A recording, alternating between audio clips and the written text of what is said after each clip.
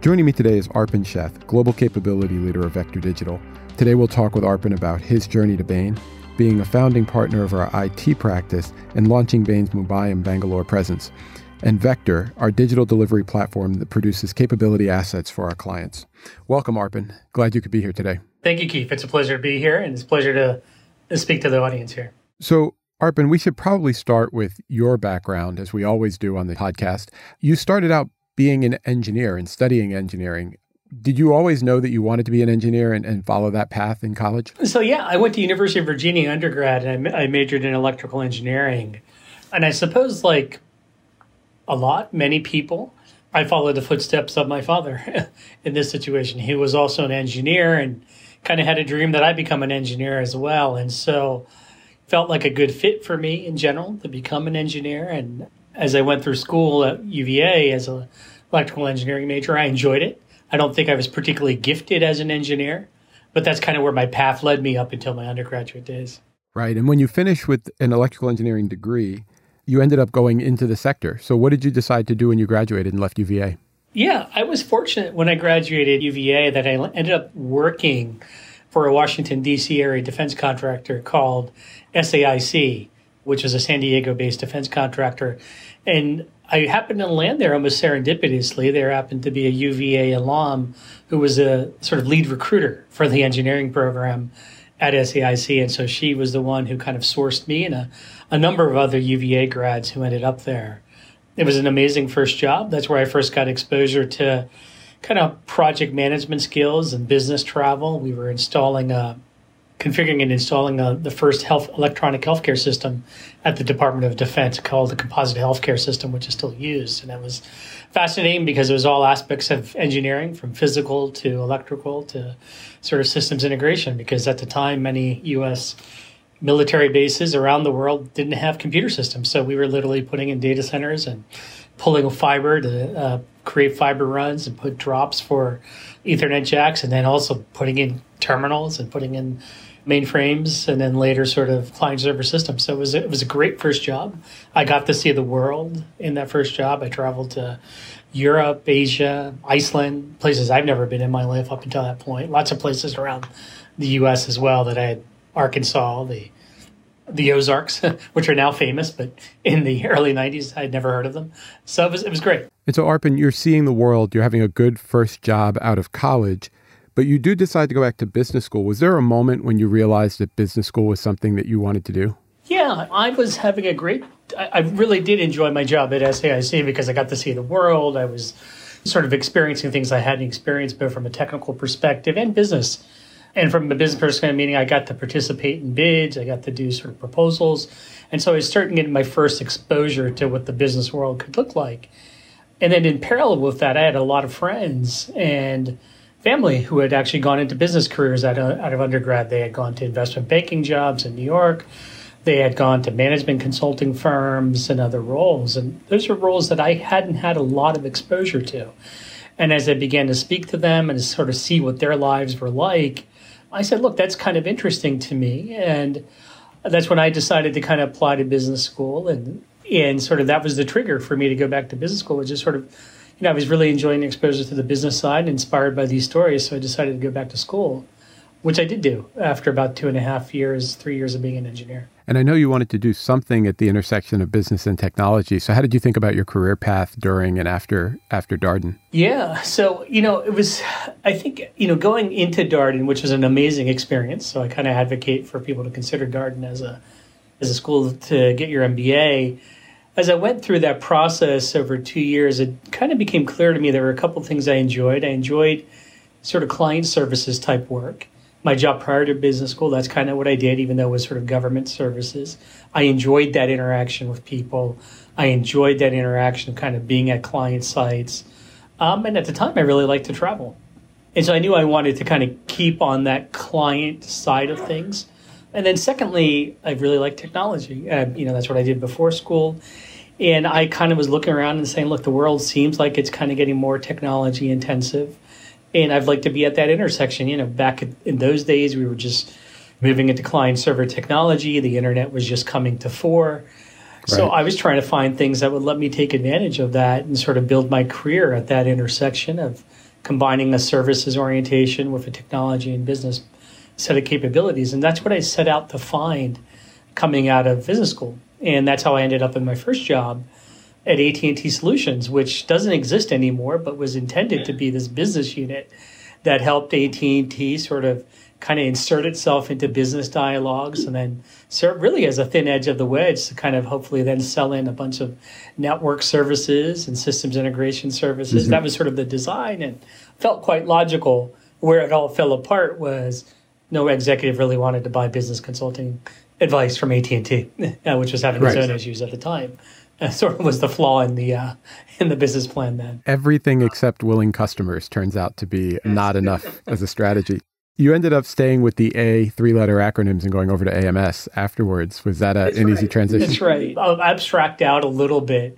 I think sometimes there's this belief that you'll kind of come out of business school and have this beautifully well-planned, well-adjusted career where you'll join a firm and maybe you'll stay for 5-10 years and kind of build a nice career path, come to Bain and become a partner. And I think that's a wonderful thing. I had much more of I would call it a journeyman's iterant journey coming out of business school. I ended up in 1, 2, 3 jobs, I think, within 3 years. AT&T didn't work out. I left because it was very clear that the business model was flawed, to your point. We probably should have spoken to some buyers of consulting services before they launched that business. Then I launched at AMS, which is a great firm. It was actually a fantastic firm that was sold probably about a decade ago. But again, it wasn't quite the right fit for a variety of reasons for me. And then ended up at A.T. Kearney, where I got recruited out of AMS, which was really fortuitous for me because that's where I met mentors, and particularly one mentor who was very influential in my life, and I wouldn't have ended up at Bain without him. And Kearney was the first place out of business school that I worked that I really enjoyed and thrived at. I was perfectly kind of at that intersection of client services and business and technology.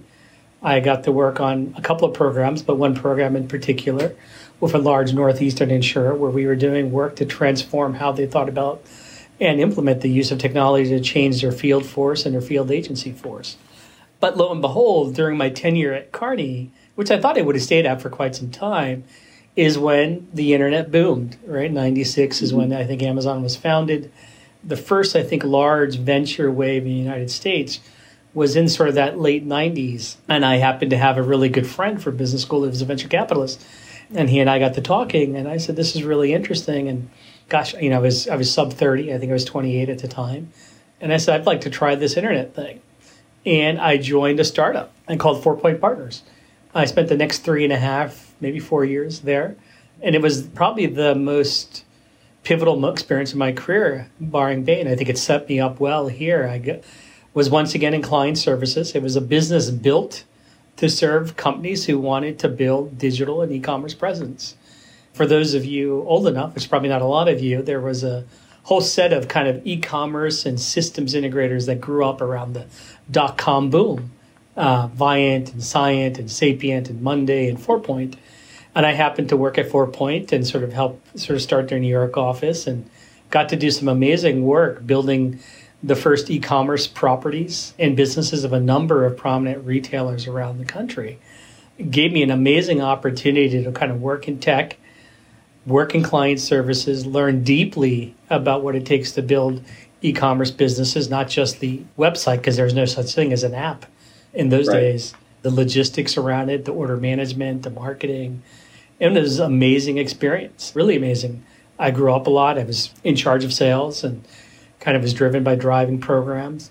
The only kink in that plan was the dot-com bust of 2001, which kind of torpedoed everybody. We were literally, I think, within days of an IPO. The S1 had been filed. We were counting down the days.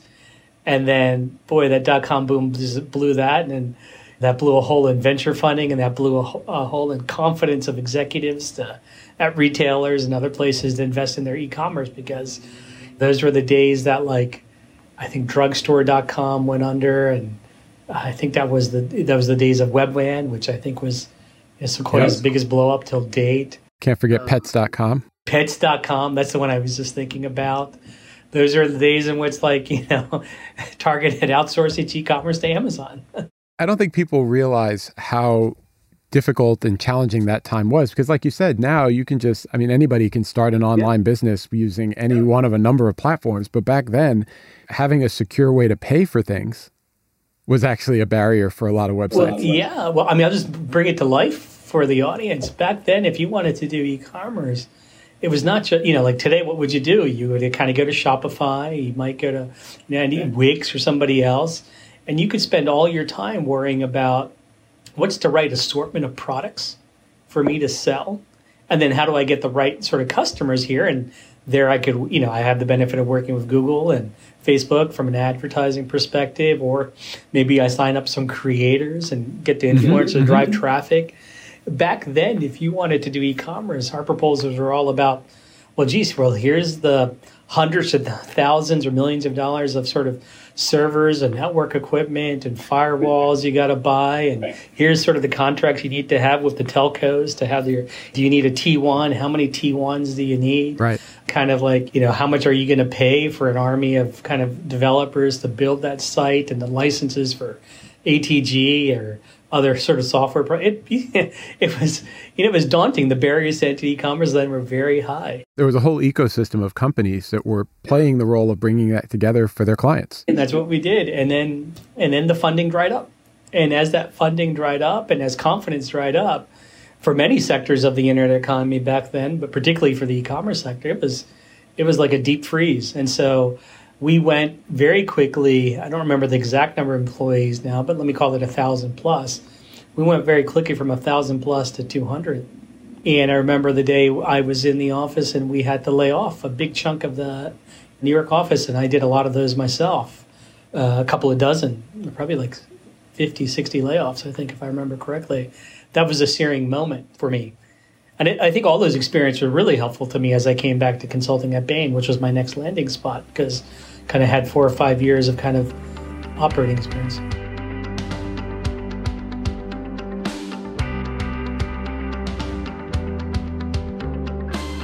So how did you end up back in consulting and specifically at Bain? I know from my own experience, you meet people along the journey that you just tend to keep in touch with. And my understanding of your journey was similar in the sense that you started meeting people that you kept in touch with. And when the stars aligned, you were back in touch with them. Yeah, absolutely. Look, and eventually, if there's time, I can talk a little bit of my lessons learned in my career. But one of them is really, I guess there are two main ones, which is when there's an open door, take it and embrace it, and just take the risk. And the second one really is relationships really mean a lot. And I know that's kind of a trite way of saying it, but what I would say is relationship with no expectations. So really investing in people because actually you learn from them, you enjoy their company, and you go out of your way to help them. And so for me, one of those relationships is a Bain partner named Gary Clare. He's still a New York partner, and Gary was at Kearney. He was a partner on the cases I worked on. He was my mentor. He was a coach, and he was a really great supporter. And as I was thinking through opportunities post 4Point, I had the opportunity to go back to AT Kearney as well, where there's a partner who's still there today, was a great supporter and mentor. I wasn't thinking of coming back to consulting after I did that experience. I actually really liked the pure tech, and I was thinking about going to do tech. And Gary was like, no, look, why don't you at least come do a few conversations? At the time, Bain was looking to increase its presence in technology consulting, IT. And so I did a few dialogues, and I actually really liked the people. And then there happened to be a business school classmate of mine, David Cooper. And Coop is obviously, you know him, Keith. He's a senior partner in their New York office and runs their consumer products practice in the U.S. He's a great guy.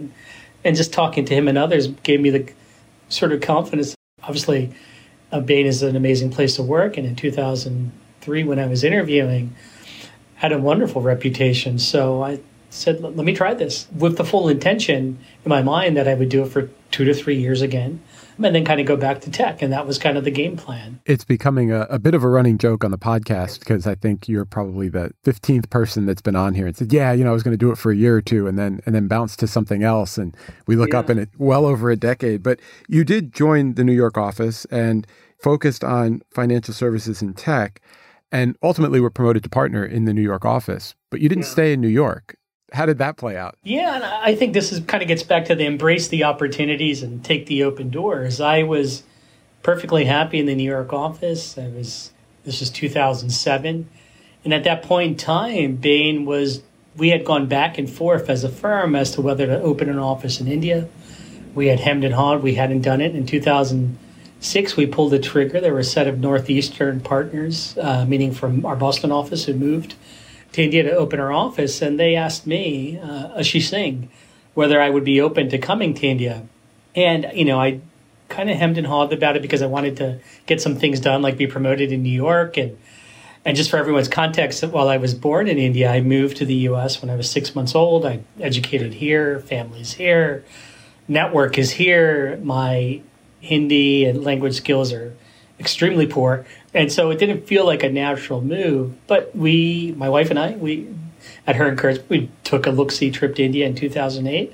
And we decided to take the plunge and kind of move to India. And I agreed to a transfer, though I first tried to negotiate with James Root, who was the office head, that I could do it for like 2 years. And you got to do it for 3. So you get the nonstop ticket to India from New York? Yeah, so I got the ticket from India. And again, last time I had a disruption was the dot-com boom. And this was fall of 2008. And many of you remember what happened in the fall of 2008 is when the global financial crisis hit.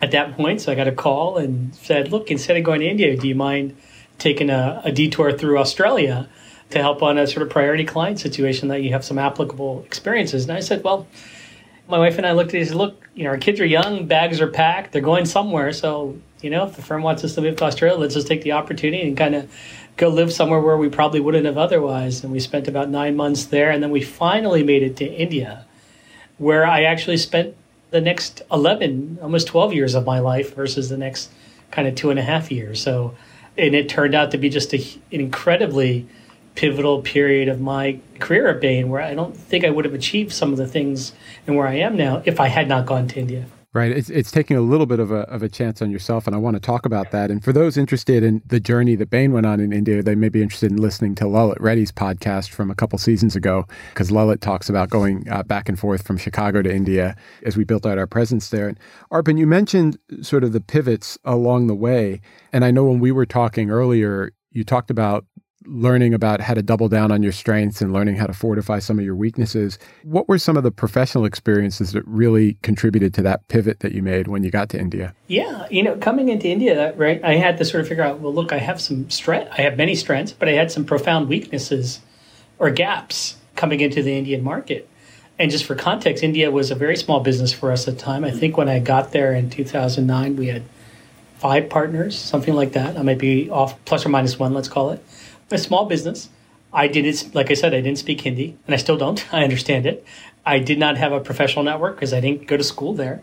And so I decided actually to kind of focus on industries where my education, my experiences could actually work well, which ended up being tech and private equity for us. And I ended up getting the opportunity to kind of lead our private equity practice, building on the shoulders of some people before me. And that turned into a basic home run for us. And part of it is the Indian economy grew over, from 2009 to 2022, the economy blossomed and it changed dramatically. And so that business grew kind of 15x for us during that period of time. The second piece, which was really fortuitous, was, if you harken back, I did a lot of e-commerce and I had a real interest in that space and tech. And so a few years into my journey in India, probably 4 or 5 years into it, I started focusing on sort of the tech ecosystem and the venture space in India. 1, just to get to know people. 2, there was a large e-commerce platform that I really wanted to work with, and it took a few years to get there.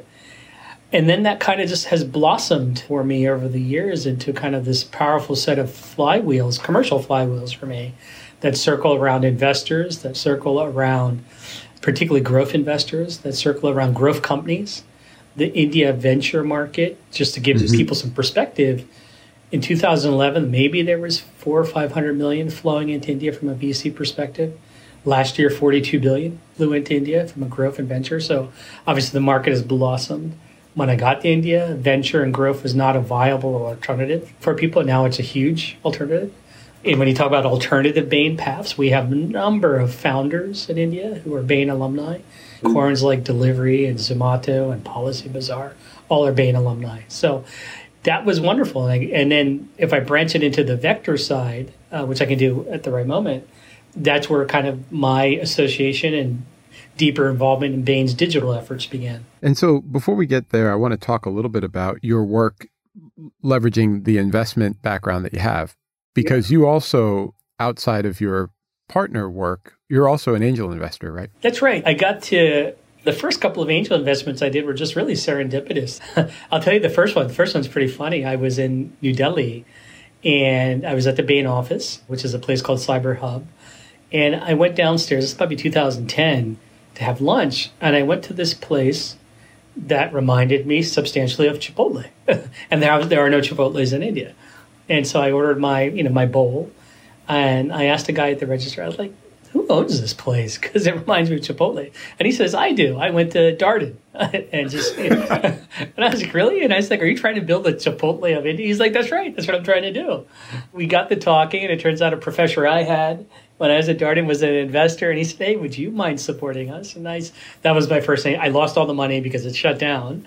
But, that's kind of what happens when you do these things. And that was my first one. And then I think I'm up to just shy of 50 angel investments now, both in India and the U.S. And it's just been a fun part of my non-Bain life. And it's helped me in my Bain part of my life as well. Mm-hmm. Some of my investments are with clients as well, who introduce me to them or bring me into investments they're doing. And so kind of the three flywheels for me really are around investors, around growth companies, and then around sort of venture ecosystem, which has actually created commercial opportunity. And as we all kind of think about our own next stages of our career, mine will revolve more and more as I get older around working with younger entrepreneurs in the venture ecosystem.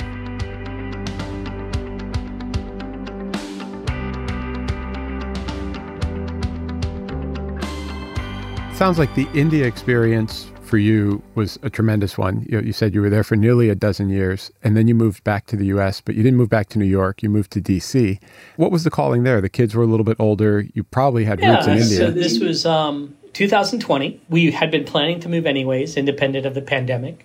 But the pandemic actually delayed our timeline because for 4 months while we were there, India was completely locked down, so you couldn't even get out if you wanted to. But for us, the transition was really kind of for reasons a lot of people move back to their home countries is we had been out of the country for 11 years. My eldest was graduating high school and going to college, so it was a nice transition. Middle one was going into high school. The youngest was going into middle school, so it was kind of perfect transition year. Right. Parents are getting older, so we said, look, why don't we recenter the family in the U.S.? I'll continue to have a global career at Bain, which I've done. I work in the U.S. and I continue to work in India. And so that was the trigger for doing that. That was the trigger. And so let's now get into what you mentioned before, talking about Vector. You're a global capability leader within Vector. Explain to people what Vector is and what your role is within that ecosystem. Yep. So I am the global capability leader for Vector Digital. And I'll talk about what's encompassed in Vector. Vector really is an umbrella brand for Bain's digital capabilities. And those are enterprise technology, which is run by one of my partners, Stephen Phillips. Advanced analytics, which is run by a California-based partner of mine, Roy Singh. Automation, which is led by Michael Herrick. Digital marketing, in which we acquired a few years ago an agency called Forward, which sits in our customer practice, which was run by Darcy. And then finally, there is innovation and design, which is a 300-person organization which works with our clients to design and develop and sort of research, design, and develop consumer and employee experiences and build new business ventures. Across those five, we today probably have around 750 professionals who are amazing data engineers, digital marketers, IT architects, developers, designers, innovation experts, and venture architects. And so that's the group. My role is within that is I run innovation and design as the servant leader. I help coordinate the activities across these, but the others have their own leaders. And then I help to sort of coordinate the M&A activities across these families of capabilities. Right. And so there's nearly 1,000 people inside Bain doing the work that you just described. That's not an outside company or a separate company. That's correct. And one of the things we've tried to do with our Vector capabilities is while these skills and these types of talent are relatively new in the last 5 years to Bain, we've tried to make them deeply integrated to our business. That like when we work with our clients on digital programs, and I can kind of talk about one in a anonymized way. For example, we're working for a large financial services institution in the U.S. on its customer journeys. That program has involved Bain consultants, as you would have thought about them traditionally, innovation experts, our designers, our developers, our digital marketers, and integrated teams of them to deliver to our clients not just a strategy, but actually those new experiences, not just the apps, but the analytics behind that.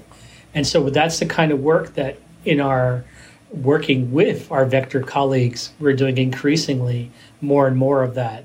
And we have built that team organically, but we've also invested in and acquired a number of organizations to bring just world-class capabilities into Bain & Company, the trusted capabilities we're building and the people we're hiring, both at senior and more junior levels. Yeah, and can you talk a little bit about the M&A that we've done, bolstering some of the capabilities? You mentioned Forward, which would be under digital marketing, but what are some of the other ones? So I'll talk about 4 that are in the public domain. There's Forward, which was our first, which is in digital marketing. That was a Minneapolis-based agency. That has been a tremendously successful acquisition for Bain. It's added a number of just wonderful people and great capabilities that we'd never had in-house. And I see it as well from my client perspectives, where they just add so much value. The second family in which we've done acquisitions, and the 2 I can talk about there, are in advanced analytics. At the beginning of 2021, we acquired an analytics firm in Italy called Pangea.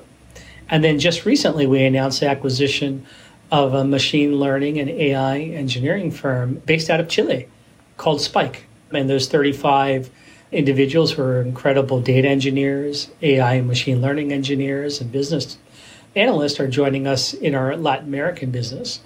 And then the last one I'll talk about is we acquired a firm called Vertical in Europe, which was a part of Quartz, which is a larger acquisition we did in Europe. And Vertical is fantastic user design agency that works on business building and innovation that's become a core part of our innovation and design team. And so we think that we will always go higher organically for our vertical families. And we'll do that at all levels, senior to now we're increasingly bringing people at entry level and interns into our Vector family of capabilities. Right. But we will, as we've demonstrated, continue to add in organically to this because we just think there's amazing talent and amazing companies out there that can be pretty accretive to our clients very quickly and that culturally fit well with Bain, which is a really important aspect of what we look for. Yeah, and so what's in the future as you think about where innovation and design and Vector are going to go for Bain? So it is important and increasingly important portion of Bain's journey. So these groups will only grow in scale, and I would say grow disproportionate to the rest of Bain, meaning that we will grow them faster. Bain is a growth company itself, and these will grow slightly faster. I think the mix of work that we deliver with our clients will increasingly involve Vector-like capabilities. Our clients are demanding it from us. They're expecting it from us. And frankly, when we do deploy it, we're seeing great results. And so we will do more of this. And it is a huge priority of the firm to grow these capabilities and to groom these individuals in these organizations and these capabilities to be future leaders of the firm. So I think, and Keith, this is something you do a lot with, but I think Bain increasingly is a much more heterogeneous firm in the types of skills we deploy to fulfill our client mission and drive client results. Yeah, and I think what you said is often overlooked is that this is not just about bringing in capabilities, whether organic or inorganic, to the case teams to help the case teams. These are, in a lot of ways, equals to what we're doing on the Bain case team. 100%. I would just really reemphasize that. These are client services individuals. And many of our hires in these groups are just incredible talents who've been in their chosen fields of analytics or AI or design. Like, they're amazing. And so increasingly, I think you'll see blended teams. We are seeing it, and we'll see it increasingly, blended teams of talent from different pockets of Bain, sometimes managed by classic Bain managers, sometimes managed by innovation experts or managed by AA manager, and fit for purpose for the mission and results that we're trying to achieve for our clients in that particular situation. Yeah, and I don't think people realize how important that is. Some of us who have been around for a minute remember the big deliverable at the end of a project was a well-scoped model in Excel. And clients are expecting fully integrated apps that they can access their supply chain status on their phone 24/7. And I can't build that, and I didn't learn that in school. For a large sort of bakery, the Bain team built an AI machine learning model that was pushed into production that basically optimizes route planning for the delivery, which reduces wastage on a daily basis for the baker. So it's taking insights that we've always had and basically making them production ready and experiences that are implemented with our clients. Having attended a bunch of events and meetings and even recruiting events with some of the folks that are part of Vector, just ridiculously talented people that are integrated with our case team. So you can join out of business school or out of a bachelor's program as a consultant or an AC and work with these folks and learn from them, and they'll learn from you. It's actually a really neat time to be at the firm, I think. Absolutely. And I suspect probably somewhere in your future podcast, you'll have some of these folks on here. Yeah, for those who are interested, we do have Pete Forsberg's episode from Forward, and we also have somebody from Spike probably coming on the podcast soon, in addition to talking about Quartz and OpEx Engine and some other M&A work that we're doing. Arpan, as we wrap, let me ask you, what advice would you give to people that are listening that aren't quite sure what they want to do, but know that it's sort of tech-related, it's strategy-related, it's business-related? How should they think about their journey as they plot their path? I think the insight I had 30 years ago holds even more true today, which is the world is becoming even more tech intensive than it was when I first started my career. And in fact, when I first started my career, all the dialogues were around how do you get business and IT to collaborate, and how do you, right? You would have business relationship managers that sit between business and IT. I think today that's no longer the case. Business and IT are one. Tech is inside the business. So I think it's an amazing time to forge careers like this. I think every job has a bit of tech element to it. I think companies, a firm like Bain & Company, obviously, I think is an amazing place to do that. Notwithstanding Bain, I think there's a number of other places you can do it. I think my advice is actually probably broader, which is embrace the risk, take on opportunities, because you just never know where it leads. I wouldn't, it's hard to always sort of take a step back, but would I have designed a career that looks like mine now? Probably not, but am I excited and happy that this is what's happened? Absolutely. And then invest in the relationships. And again, what I mean by that is build those relationships, invest in people with no expectations of returns, right? Just on people who you enjoy being around, people who you learn from. Inevitably, that just pays off for both sides in a multitude of ways over the years. Really awesome advice. Arpan, I want to thank you for taking time out of your schedule to talk today, and look forward to catching up in person, I think in a couple of weeks when we're over in Europe together for a meeting. Thank you, Keith. I look forward to seeing you there. Take care. Take care. Bye-bye.